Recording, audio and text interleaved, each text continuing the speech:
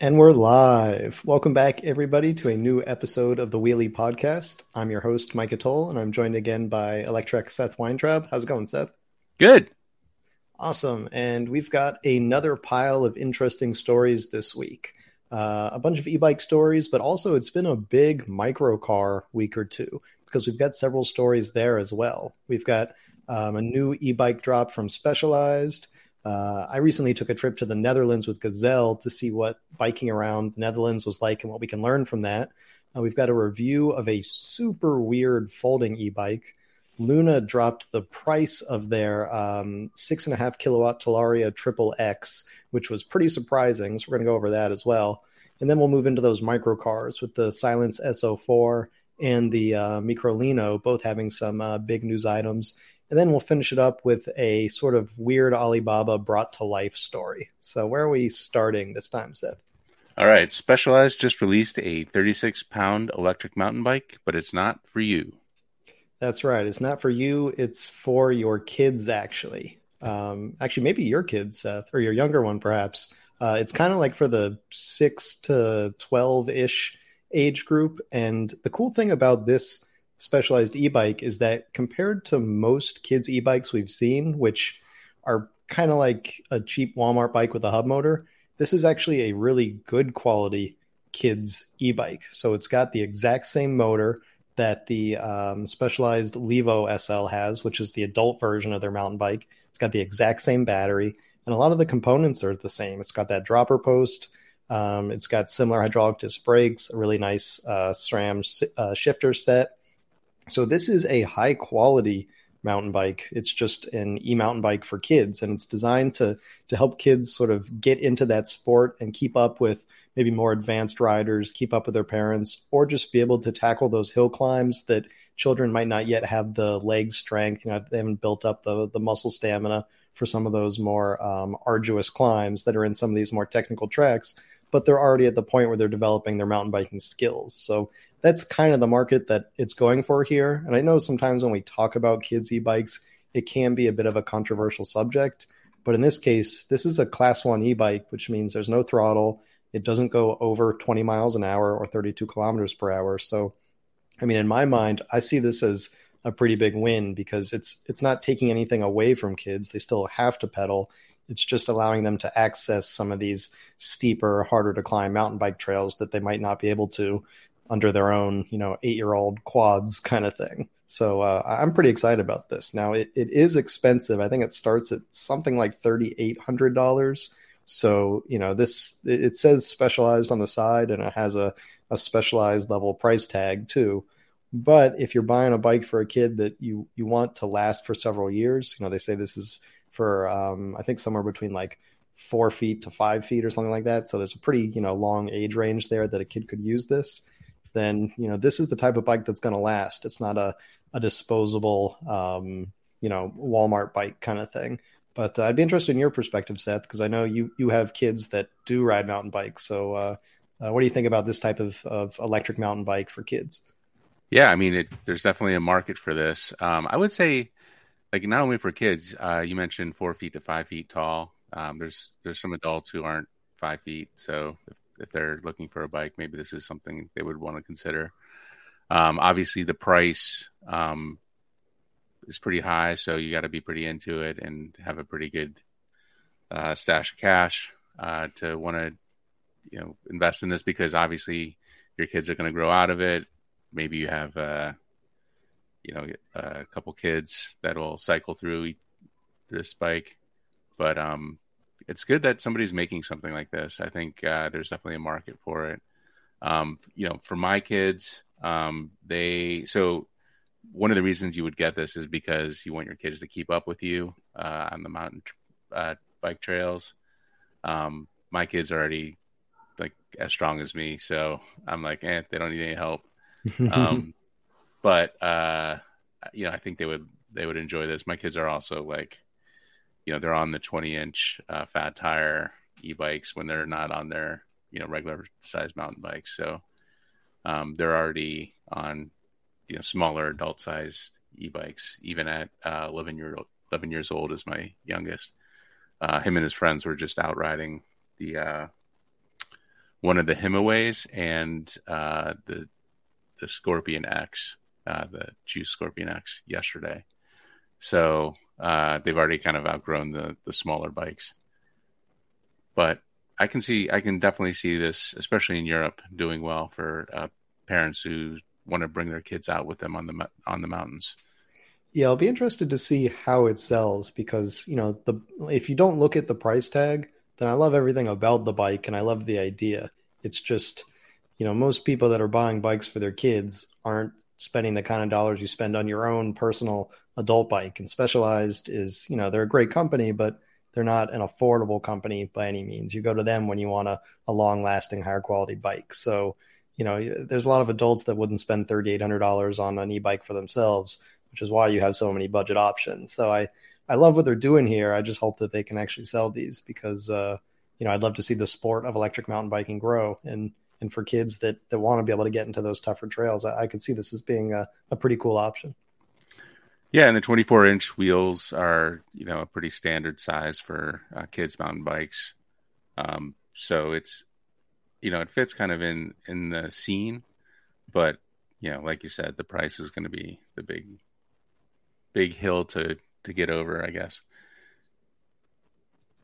Let's move on here. I went to the Netherlands. You did with Gazelle to see a biking paradise, but found something more surprising. Yeah, so I was in a number of cities in the Netherlands. I was in Amsterdam, Utrecht. I think I'm hopefully getting that close to the right pronunciation, and Dieren, which is where Gazelle's headquarters is. And they brought a bunch of journalists out on a trip to basically meet Dutch cycling culture. And so, I thought I was going out there to basically like see Amsterdam and see why bikes have taken over and why there are so many bikes. But in actuality, what I really learned was that it's not just about getting people on bikes. It's really more about designing cities that make people want to bike because it's not really a chicken and egg scenario. It's like creating the right hen house that chickens want to lay eggs here. And so that was a really fascinating part about this because Amsterdam, I think some people have seen those pictures from, the 60s and 70s when basically cars ruled Amsterdam. It wasn't always like it is today. And the government basically created a system that favored bikes. So, they redesigned cities. They created roads that were either bike only or bike priority, which is interesting because you see a lot of these red brick roads, and red there is the symbol that this is a bike road, that have signs that say bike road, cars are guests. So cars are allowed to drive on some of these, but like they're the secondary vehicle. It's not like in the US where it's like, bikes get to share the road. There it's like cars are guests on the road. Yeah. And a lot of cities are designed so that, there's a sort of ring road or there's, larger arterial roads. But then when you get into the city, it's just less convenient to be with a car. There's not as much parking. There are, charges to get into the city. It's not navigable by cars, whereas you have lots of streets that are only bike friendly. So they've basically designed these cities here to encourage this culture of cycling. Now, it's important to keep in mind that, cycling was always a part of the Dutch culture. It wasn't like in the 60s and 70s they woke up and discovered bikes. Like before World War II, people rode bikes all the time. And so you're starting with some basis here of a cycling culture, but they really designed these cities to encourage that. And in places like Amsterdam, I think the statistic was something like 70% of trips actually are completed by bicycle. So the rest of that is made up, not just cars, but public transportation and other things. But interestingly, there's a lot of multimodal transportation. So, you've got all these train stations that people will leave their bike at. Some people even have multiple bikes. So they'll leave one at, one train station and they'll keep another one at the other. So they sort of ride that one to and from work. And then they've got their home bike. There are actually more bikes in the Netherlands than there are people, which leads to some interesting parking solutions as well, as we saw, where there are these massive parking garages with, I think several of them were like between 7,000 to 12,000 bikes in a parking garage, which sounds like it would be pretty big. And I mean, they look big when you're in them, but if you compare that to a parking lot for, 10,000 cars, the parking garage for bikes is so much smaller and it fits in a city, which is really cool to see how many bikes you can get in a small area. So they've had to come up with these sort of unique solutions to ensure that these cities are bikeable. But when they've put in the time, they've built the infrastructure, they've even created like here's a rural area, or what would sort of be suburbia almost in the US. And here still, people just cycle basically everywhere because they've invested in the infrastructure to put in cycling lanes or even cycling highways like this one out kind of in the boonies of the Netherlands. But you can imagine it's a lot cheaper to lay down a bicycle highway like this than a 4-lane car highway. So it's, I came to the Netherlands expecting to learn about bikes and how the Dutch cycle.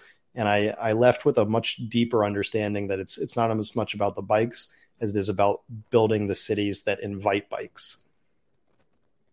Yeah, the one bike per person, more than it reminds me of more than one gun per person in the U.S.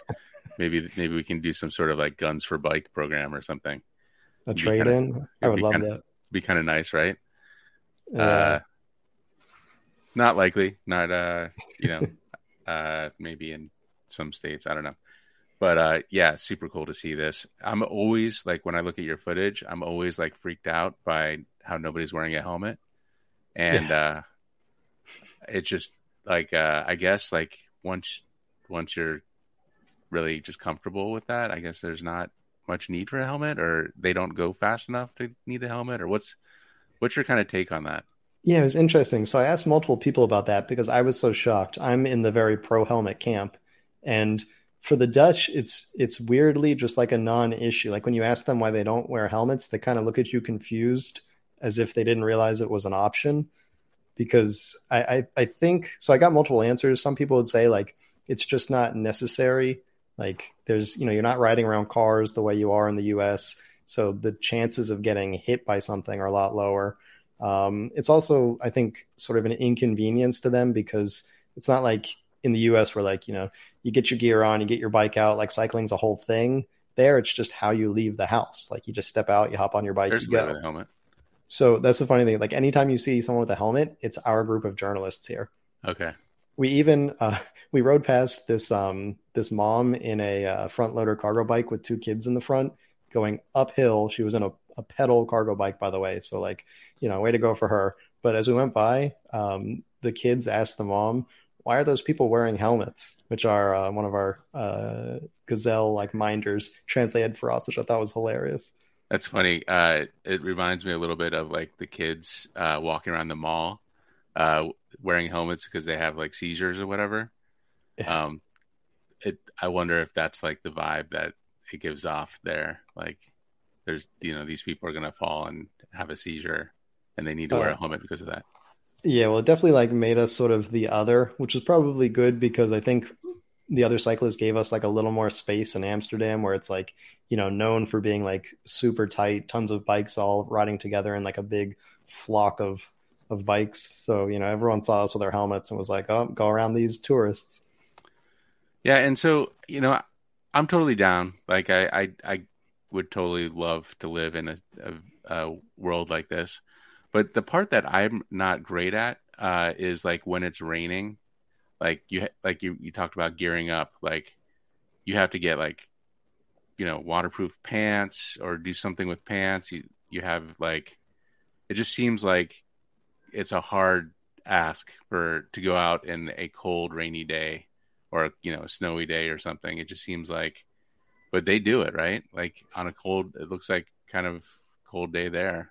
Yeah, for sure. I mean, in terms of like the cold and the rain, it doesn't seem to bother them as much. Like when it was sort of like drizzling, which it did a lot throughout the week, I saw people riding all over. Some people even ride with an umbrella above them, which is always kind of funny to see.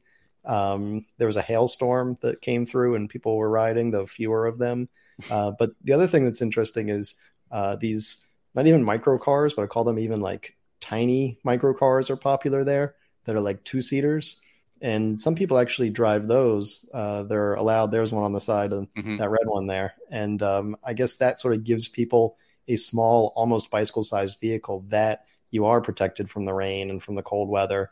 And so that's pretty common as well in Amsterdam. Not as much in the rest of the country. I rarely saw them outside of Amsterdam, but there are just tons of them everywhere. All those little like mini micro cars. Yeah, so the speed limit there, so I see the rain here. The speed limit is 15 miles per hour. What is it, 25 kilometers per hour? Yeah, I think in many places, I think it's 30 kilometers per hour, which is like 18. So it's probably Okay. somewhere between like 15 to 18 miles per hour in the cities. Okay. Well, that I mean that probably feels a little bit safer to go helmetless, but Yeah, for um, sure. And there are deaths, I think there was something like 60 to 80 cycling deaths per year or something. So, I mean, a lot of those people would probably still be alive if they wore a helmet. I mean, it sounds like, you know, kind of, I don't know. It's not nice talking about these things, but like, I'm looking at these Dutch people like just put on a helmet, like it's not that hard. But right, this is their culture. Who am I to tell them how to ride their bikes? right, and they're obviously big bikers. I mean, 60 to 80. I have a feeling like if everybody was in a car, there would be 60 to 80, at least 60 to 80 more car deaths. So Oh, I don't, absolutely. I Yeah. don't think it's any more dangerous overall. But yeah, you're right. I mean, I'm sure some of those people wouldn't be dead if they had worn a helmet. I mean, I don't know the statistics or whatever, but 60, 80 for a whole country doesn't seem like too bad a rate. Like obviously zero would be better, but um, for how much they're driving. Anything else? Like, I mean, obviously, this is a pretty interesting experience from an American Israeli perspective. Uh, like, were there any like easy fixes to U.S. Society? I know Tel Aviv has tons of biking. Some places in the U.S. do, but you know, The Yeah, the whole time I was there, I was trying to think, all right, so how do we like take this and bring it back and make it work? And the hardest part to that to me seems like the mentality, because even the people who aren't into cycling in the Netherlands, like, so we had a driver throughout the week because we went to many different cities, and sometimes they took us in the those new VW, those are the ID Buzz vans, but sometimes we're on the trains. So when they took us mm, in the vans, we had the same driver. And so I was talking to him about it, and he was like, yeah, I don't really like cycling. Like, I'm a car person. He's the only guy I met in all the Netherlands that said that.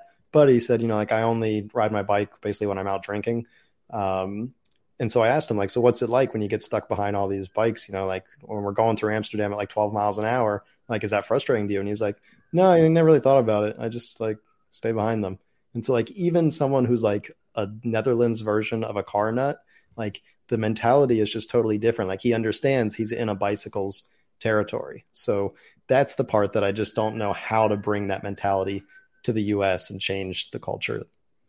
I mean, I guess that's like infrastructure, right? You gotta somehow convince localities to make those changes to infrastructure, make it harder for cars to drive fast. I've seen like, you make purposeful, uh,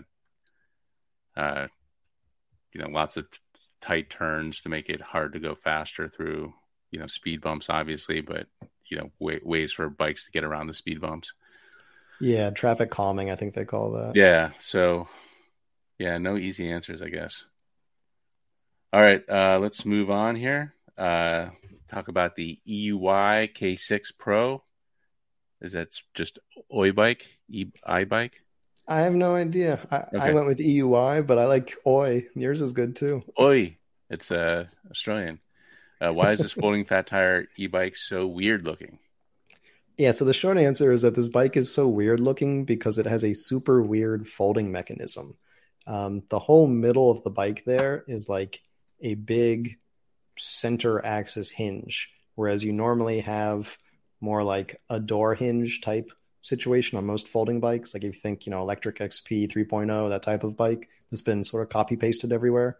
But this one is totally different. It's got that big, chunky, tubular hinge right in the middle. So you get a whole different look to the bike, which I kind of like seeing new, innovative designs here.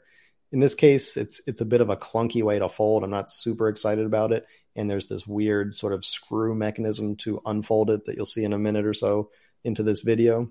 But otherwise, ignoring the weirdness of the folding for now, it's like a fairly generic moped style fat tire bike. It gets up to about 30 miles an hour or so.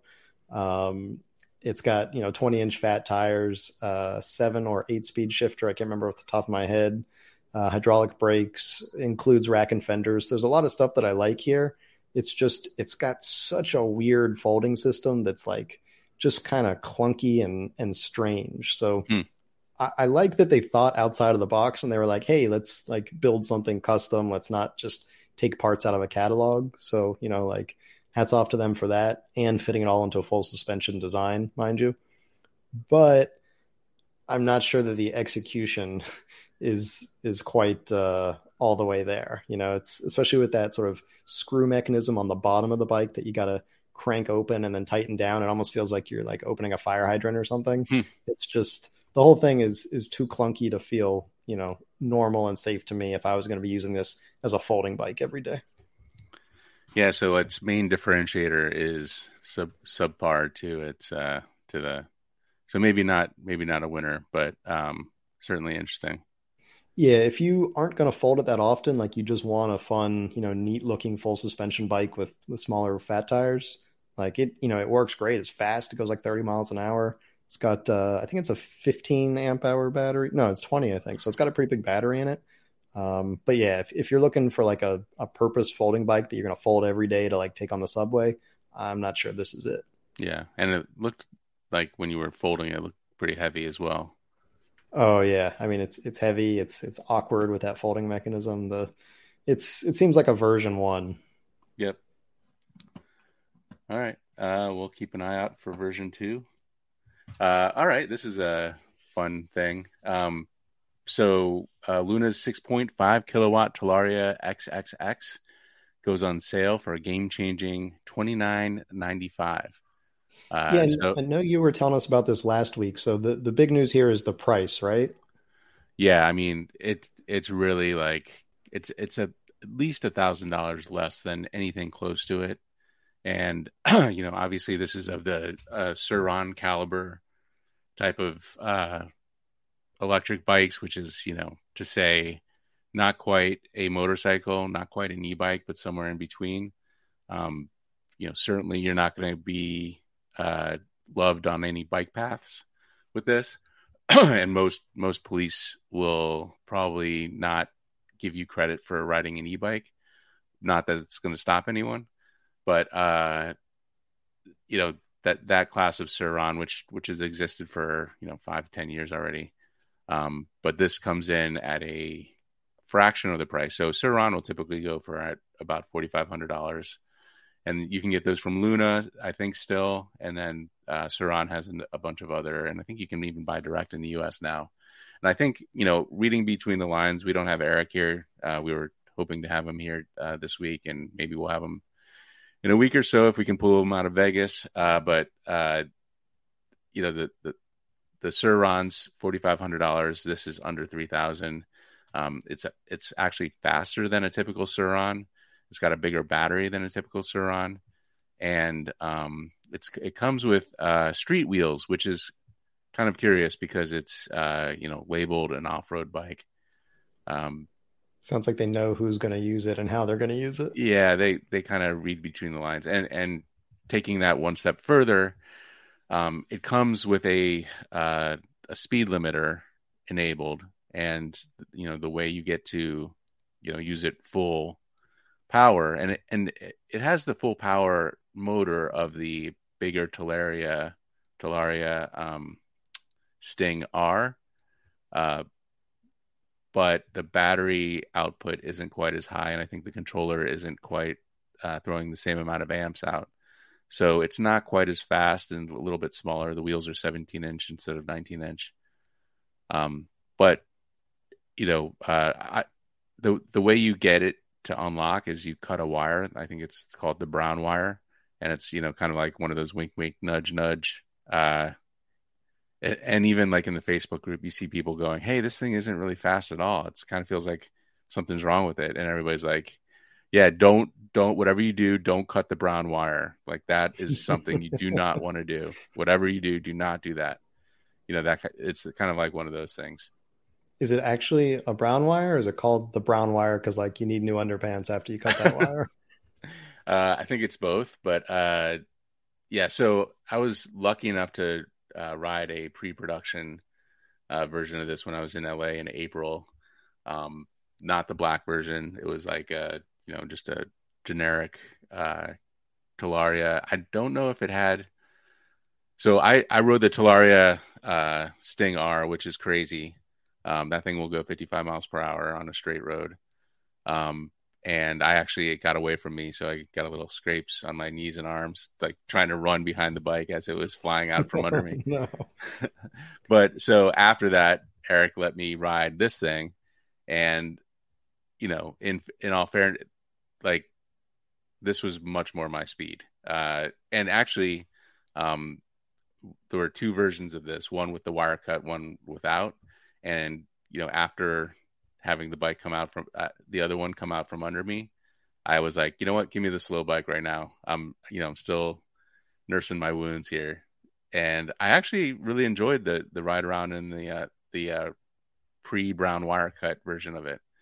So for some people that might be maybe you get it without the wire cut. But anyway, incredible bike for this price, like 6.5 kilowatts on a 217-inch wheels, enduro wheels. You're looking at like close to 50 miles per hour. And for the price of like a truck bike, it's kind of crazy that they can put this together. Yeah, it's wild. Like it makes you wonder what this costs, especially when you compare it to like replacement parts on an electric bicycle. Like there are probably some batteries out there that cost half of what this entire bike costs. Yeah, so this is what we're looking at on the screen is the European version. I mean, they're all coming from China, but there's a different importer in Europe, and they have a different version which has a 17-inch rear wheel. It's called a mullet because it's something in the back and something in the front, whatever. Yeah, Uh, bigger wheel in the front. and the bigger wheels in the front. And I believe Luna will sell you an off-road package but I don't know if the wheels, like I know the back wheel has to say 17, but I think the front wheel can go up to 19 like this one. Um, so if you guys truly want to get one that's off-road, you're going to need to do that. I will say the suspension on these is phenomenal, like lots of room. One of the downsides, though, is if you're watching the video, the only display, and this kind of goes for both Talarias, is this really small, kind of like thumb display that they have on the left. Um, it's fine for kilometers or miles per hour, and battery. Like those are the two things you're going to see, and those are the two most important things for a rider. But like, you know, if Suron owners are used to having a bigger display with more information about wattage output and such. For me, I have reading glasses like I'm wearing now, so I obviously don't want to wear reading glasses while I'm on a bike or have bifocals or whatever. So having a big display is something I would appreciate. But you can see on the display as well, you have the down and up buttons that it's kind of the display and controller all in one. And I think that saves some money, so it allows it to be a little bit less expensive. There is a video, and I think a couple YouTubers I think Suronster and another YouTuber have gotten their hands on the Talaria, but it kind of reminds me a little bit of that. What was that little bike that you reviewed that had that battery just like diagonal, like right through the bike? Oh, I think it was the Roadrunner Pro from Voro Motors. Yeah.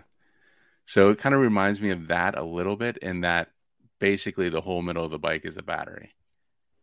Yeah, like a battery on wheels. Pretty much, yeah. What I So, think would be interesting? yeah. That brown wire, if you could cut it, but then splice it into a switch. So like if you let someone borrow your bike, you can sort of like unbrown wire it. Yeah, no, I agree. I think that would be, I mean, like stop wink, wink, nudging everybody. Like, let's just sell it for what it is. Although I think they might have import issues on that. Yeah, I think that's an import wire would be the better name for it. Right, right. Let's see the motor. I wanted to get the battery spec on it. This is the comparison between the Talaria and the XXX and the Sting R. It's obviously a little bit smaller all over. Oh yeah, there will be a pedal kit. It looks like a little bit nicer than the Suron kit, which is basically like a little sprocket and connected to some pedals. Like double-sided tape. Yeah, this one's going to be $400. It looks like it's like actually connected to the frame, and you might actually be able to pedal it a little bit. It's got quality in the name. Quality pedal kit. Yep. Can't contend with that. Let me do a find for kilowatt hour.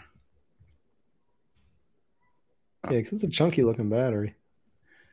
Yeah, it's something like 3. There was 2 sizes in the European version, and I know they went with the big one on both. All right, so it's 40 amp hours at 2,400 watt hours, so 2.4 kilowatt hours. That's a huge battery. Sometimes a battery like that by itself will be $1,500. So the fact that this thing is $3,000 total, pretty impressive. Yeah, absolutely. And then also I like the fact that it's got regen braking, which I don't quite understand since it's the motor's like on the chain. You have any clue how that could work? Yeah, so it must be direct drive then, in that there's no freewheel between the basically the sprocket on the motor and the sprocket on the rear wheel. Anytime you let off the throttle, it's going to back drive the motor. So you can't really coast.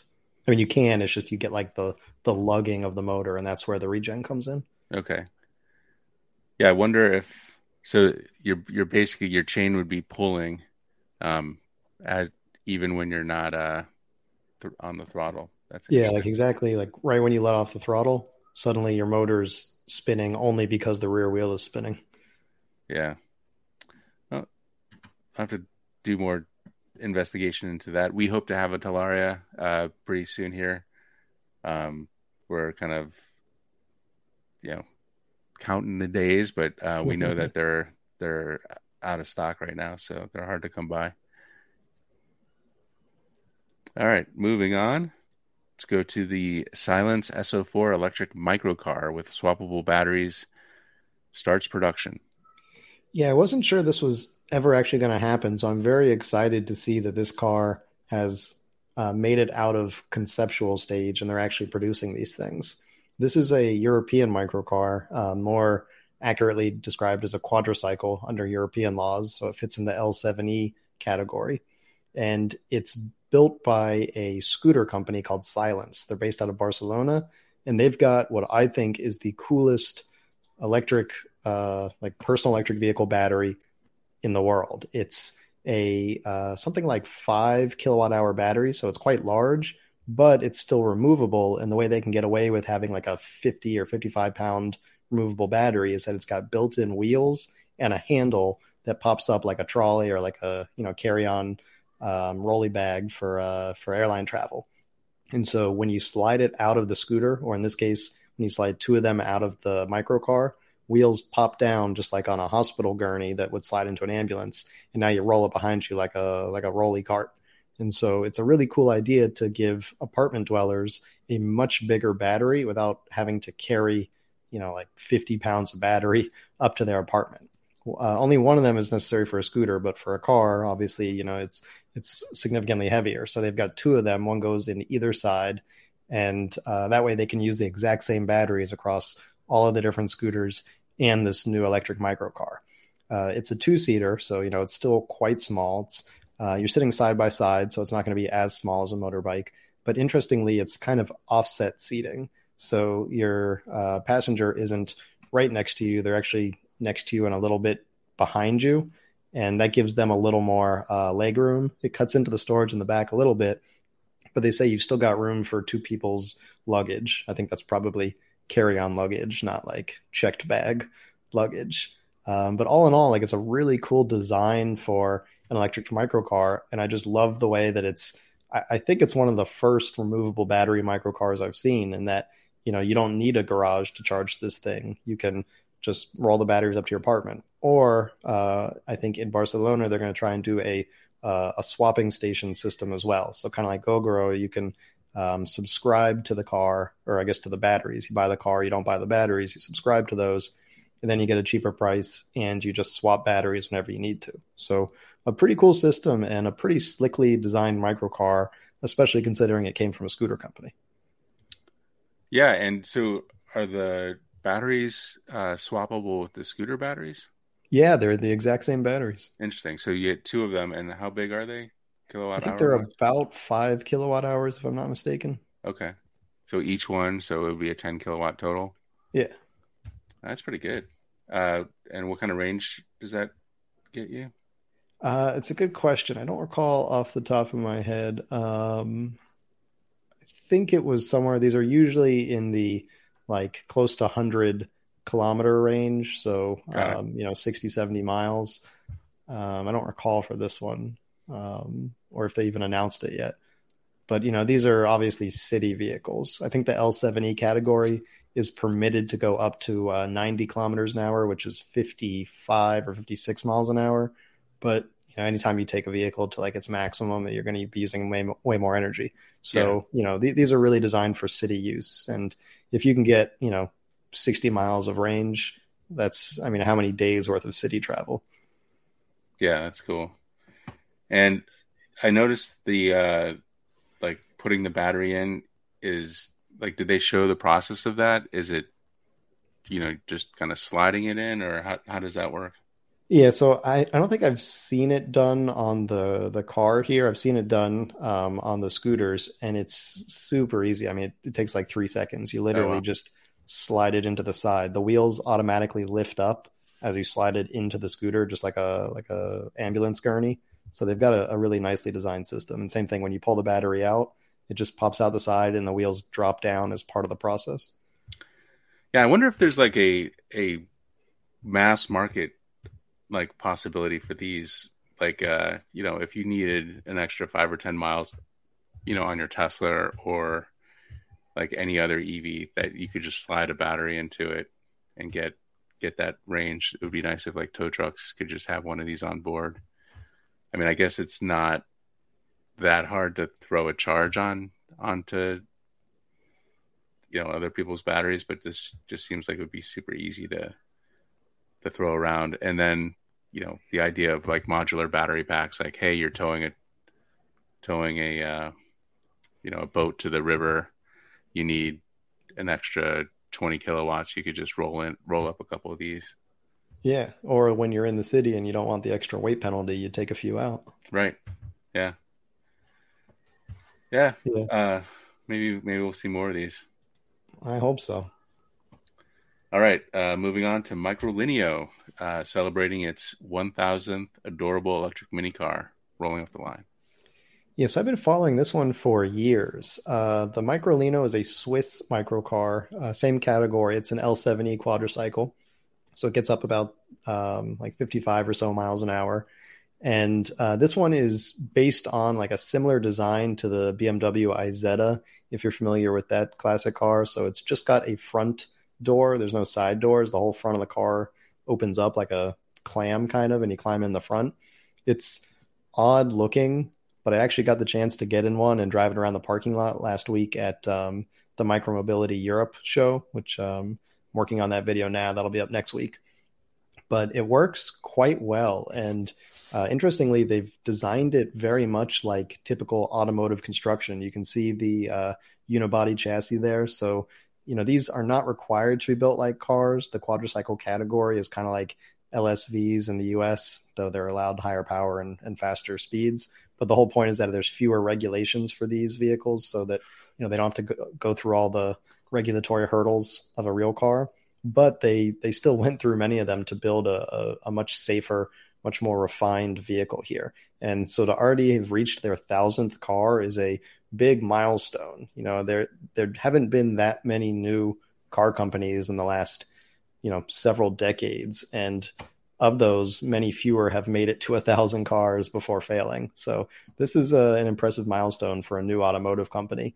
And I'm really excited about it, not the least of which because it is just so adorable looking. And I Like the first time I saw this thing, I just fell in love with the look of it. So I'm hoping to get in one of these for a longer test ride soon. I only did a few minutes in a parking lot, but I already, fell in love with this thing. So I got to take it out in the city and have some real fun in it.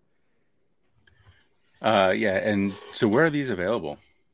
They're in several countries in Europe. They're in Switzerland, Italy, Netherlands, I think Germany, but don't quote me on that. Maybe if any Germans are watching, they can pop it in the comments, or anyone who knows, let us know. But they're quickly expanding the list of countries that they're in. I can't imagine they'll come to the U.S. for a while, if ever. But of the European quadricycles, they're certainly expanding quickly, I would say. Yeah, that's cool. Top speed of 90 kilometers per hour, which is 56 miles per hour on a 12.5 kilowatt motor. That's impressive. We were just talking about the Talaria bike having a 6.5 kilowatt motor, so double that, similar speed. Obviously, more to carry around, but yeah, it looks super cool. I think they would be popular in the U.S., but of course, only in very, very uh, urban environments. Yeah, but like in New York City, like you could take this everywhere. Right, Like this would be like a great couple's car. Like if you don't have kids, right. this would be like the car. Yeah, and theoretically, keep the rain off of you and snow off of you. I think that would be appreciated. Um, Yeah. And I I feel was like, just sorry, go on. I was just riding in the bike lane in New York yesterday, and somebody was riding a bike, but it had like a tent over it, and it kind of looked a little bit like this. Yeah, Uh, for sure. Not I as mean, wide, but it just had that like Italian small car vibe. yeah. So Well, that's like to me one of the biggest advantages of microcars. And like that's the pitch that I try to make is like so many people say, well, I just can't switch to a bike. All right, I get it. There are a lot of people that don't want to ride a bike, don't have the muscle, whatever. You don't want to be, in the rain. Get a tiny car. Like you don't need such a big car, people. Get something like this if you don't want to ride a bike. As a pedestrian, which a lot of the things that, we think about car safety, we think about it as the people inside the car, but I think we need to think about people outside the car as well. As a pedestrian, if I get hit by this, like I'm a lot less annoyed than if I get hit by, like something that's not going to end nearly as well. Like this, you just kind of bounce off of, and it's almost kind of cute. yeah, I agree. I was in the city to go to Rivian, so I can't really talk that well about small cars, but Because you were in a 7,000 pound truck. exactly. Yeah. All right, and finally, this guy bought a wild standing electric ATV from China. Here's what showed up, and I have to say, initially, I thought this was the vehicle that Fred got. Yeah, so I think we're all going to get to see something very cool from Fred that's similar to this. But this one is, in fact, not Fred. This is a guy named Hector who follows my awesomely weird Alibaba Electric Vehicle of the Week column. I covered this thing a while ago. And not only did he like it from that, but he saw another one of my readers also bought it. So he decided he was going to take a risk and plunk down what turned out to be about $6,000 to get a standing electric ATV. And if you're wondering what a standing ATV is, imagine like a oversized electric skateboard with full suspension and a set of handlebars, and that's basically what you got. Like a monster truck meets skateboard is sort of the way I would describe this thing. If you're not fortunate enough to be watching the video stream here with us, it's got what look like almost UTV tires, and is a surprisingly large vehicle. In this case, it's $4,000 is the price of the whole thing. Hector added a bunch of accessories that came out to be like another $500 or so, including like a rear rack, like beacon light, a few other utility things. And then he did what's called DDP shipping, which is delivered duty paid, I believe it stands for. And this is a less common form of international freight and importing, but it worked out really well for Hector because what that means is that Once he pays shipping to the Chinese factory, that's it. Theoretically, it comes to his door without him having to do anything. He doesn't have to do customs. He doesn't have to pay any other like fees or ransom along the way. Everything is the responsibility of the shipper. And so most of the time, the Chinese factories don't want to do DDP shipping. I've rarely had any agree to do this, but this factory did. And so all in all, he ended up paying about $6,000 with that freight and tax and everything else. And amazingly, it actually worked. The thing came on a container ship to California. It was unloaded. It was put on a truck, sent to Hector's driveway in Kentucky, and he never had to pay another cent. So the 6,000 or something bucks he paid in the beginning covered everything. And I don't know how that's possible because, first of all, just the taxes alone should have been more than the $1,200 or so in shipping, because this would have been under the 25% Trump tariff. So right there, you've got another $1,000 plus all the other customs charges. So I think someone screwed up somewhere. Probably the company or the forwarder they used didn't accurately calculate what customs was going to cost. But amazingly, they didn't charge him again because he was already locked in under the DDP terms. So I think the term you're looking for is smuggler. There you go. The importer is not the right term.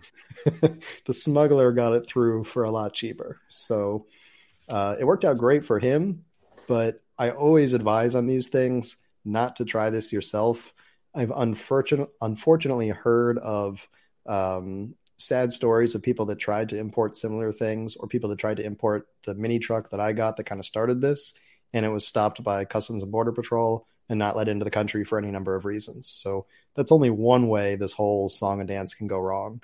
And it's in fact one of the last ways. Like if it gets to the US, you've already achieved a number of hurdle crossings. So it's fun to cover these things and to follow people that go on these adventures. And if you follow my stories, I often do this myself, but it's a big risk, and it's not advisable unless you basically understand that when you pay that money in the beginning, it might just disappear and you're sort of okay with that level of risk. So don't go buy one of these because Micah said it's going to work out and you'll get it through with whatever smuggler this company used. Yeah. I am still too scared to take a plunge on a lot of these, and like a lot of these look super cool, but none has tempted me to part ways with money yet. Yeah, I probably have undeserved confidence from the several that went well for me, but that doesn't mean they will all go well. Yeah. All right, let's move on to the comments. We got quite a bit today, but if you do have anything that you want us to address, please put it in the system now. And this is a good time to tell you to like and subscribe if you're watching on YouTube, or give us thumbs up and 5-star reviews. Those always help the algorithm. And of course, tell your friends about us if they're into e-bikes or weird little four-wheeled vehicles. All right, Carl in San Diego. Always great to hear from Carl. He just watched Bjorn cover, I'm thinking Bjorn Nyland cover a quadricycle that he said is great for 15-year-olds. Seeing kids' bikes reminds me that temporary vehicles will need to be handed down a lot to be sustainable. And that's in reference to the Specialized kids' bike we covered. I actually, during the show, I was looking on Bjorn's channel. I didn't see it, but that does make a lot of sense. He also has high praise for your Netherlands coverage, and same here. That was fascinating video. So if you haven't watched it, I think it was on the top of Electric for a while. Go search Netherlands and Electric and watch that video. Carl continues, Dutch are combating the beater bike at the train station scenario with a national bike rental program instead for the last mile. I know they had one in the past. Is that still going on? Yes, that's a great point, and something I didn't actually address in the video. The national train system or whatever it's called has their own bike rental system. So you can basically take the train and it comes with a bike package deal kind of thing, which is perfect for someone who doesn't want to leave their bike in the city, but they live out in the suburbs. And so it works really well. And you see them everywhere. They're blue and yellow bikes. And it's, like first I thought it was like a tour group or something because I saw them in so many places. But then I learned it's the like train system's own bike share. That's cool. Yeah. What haven't they figured out over there? All right. Devendra Gandhi says, nice to understand about the culture for me since I'm doing my doctorate in sustainable future mobility. Nice. All right. Anthony Layton says, are bikes considered equal to non-e-bikes in the Netherlands? Not sure what that means. Oh, are e-bikes considered equal to non-e-bikes? Oh, okay. Yeah, I mean, the sense that I got was there's so many people using pedal bikes because they're just more fit and used to it. And It's e-bikes pretty are flat still a there little too, right? more. Yeah, exactly. So e-bikes are still a little more for older folks, but you see a lot of young people still using e-bikes. So I think they're starting to permeate more into the general population. But also, a lot of people treat their bikes pretty cavalier and, throw them around and stuff. So I think for that reason, a lot of people stick with sort of beater pedal bikes. All right. Rain cape is a solution. I think that's in regard to my comment that it's hard to get out in the rain. Yeah, I gotta get my bike situation winterized and rainized, I guess. Tom Jacobs, even insurance companies here, I'm assuming he's talking about the Netherlands, advise not to use helmets or make it mandatory. The fact that you're wearing one, you get overconfident and less aware of your surrounding. I believe that is called the rugby versus football situation, where rugby is a lot rougher of a sport, but they don't wear helmets and they have way fewer injuries. I Interesting. don't know if that's been scientifically proven. Just a bunch of drunk guys talking about. Anyway, Carl San Diego's back. The cycling deaths in Netherlands are actually biased towards elderly riders. You go out with your normal cycling transportation. I wonder what he means by that. Is it just like people die of heart attacks on bikes, or? Yeah, or perhaps like once you get older, motor skills aren't as good or reaction time isn't as good. So that might be part of it. Bones are a little bit more brittle. There you go. Yeah. And plus you're on an e-bike and you're going really fast. I don't know. Tom Jacobs, what you call class 1, yes, but with max speed of 25 kilometers per hour and no throttle button. Okay, so It's in reference to the bike versus non-e-bike. Yeah. Mentality and laws, what USA is overlooking is that bikes are considered not at fault in accident, as a car need to prove bike was in wrong and you could not anticipate. I think that's in reference to the safety of bikes and, the idea that we can replicate the Netherlands system. Right. So moving on to we were talking about the Talaria XXX. Wouldn't a bigger wheel in the back be called a mullet? I get the joke, I guess, sort of. Party in the front. No. Business up front, party in the back. Yeah. So technically it's the other way around, but yeah, it would make more sense. Longer hair in the back. Okay. Yeah. I love my mini display from Egg Rider. Super stealthy, hard to read, but don't usually read it during the ride. Occasionally check range. So the Egg Rider is the name of that little display on the Talaria. Yeah. I understand that, and I think for some riding where I'm not really, worried about the speed, that would make a lot of sense, especially since it's integrated into the controls. But for this particular vehicle, like you're on, in this case, you're on city streets going, in the 40s. You kind of want to keep it down. I think in this use case, some more bigger information would be useful. And I'm assuming Carl probably doesn't have a farsightedness like I do. So, all right, moving on. Love the microlinear design. It should be reasonable to drive these rurally too. We just need to rethink speed a bit. I mean, they go 55 miles per hour, right? Yeah, as long as they're like, rural highways, not like interstates. Yeah, you don't want to be on an interstate with this. We should resist the urge to categorize small cars only for cities. Average commute is 40 miles, and these do 50 miles per hour. Fair enough. That's a good point. We often fall into the small cars for cities traps, but I think all cars should be smaller. All right. Fred Karma, click that like button, guys. And then Justin Earhart, still struggling for good. Electric crowd in Detroit, wonder why. Yes, Detroit is not built for bikes of any sort, and that's probably not going to change. Unfortunately. Yep. Oh, well. Well, I think that's it for all of our comments.